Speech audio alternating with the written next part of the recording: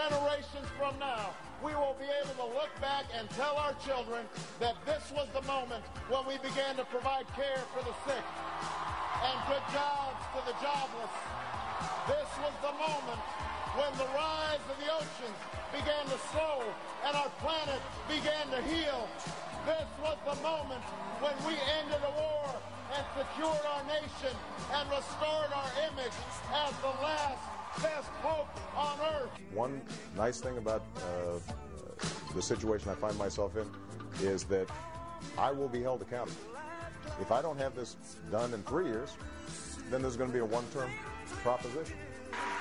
All in all, many middle-class families will see their incomes go up by about $3,000 because of the recovery, helping them get back much of what they've lost due to this recession. And just this morning, the House of Representatives released its version of health reform legislation.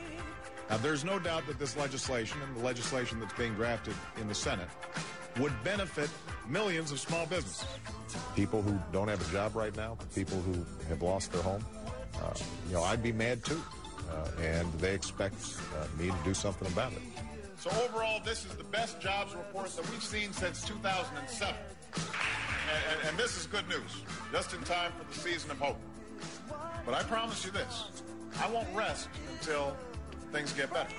What grade would you give yourself for this year? Good solid B+. Jobs must be our #1 focus in 2010. We will leave our children an economy that is stronger and more prosperous than it was before. So this bill is not only about the health security of America, it's about jobs. In its life, it will create 4 million jobs, 400,000 jobs almost immediately. We're on track to create 700,000 jobs across America, building advanced batteries for hybrid cars. You know something? He is such a convincing speaker. I think he almost believes in himself. I honestly, he is so good. And I won't rest until you and millions of your neighbors caught up in these storms are able to find a good job and reach a brighter day. Right now, our #1 focus has to be jobs, jobs, jobs. We now have to pivot and focus on jobs and growth.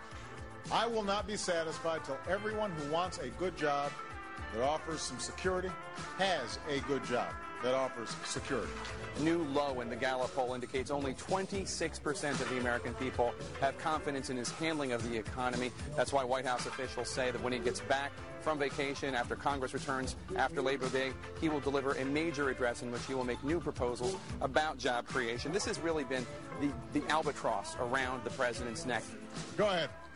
Oh, it's such a blessing to see you, Mr. President. Thank you for taking time out of your day. Oh, gracious God, thank you so much.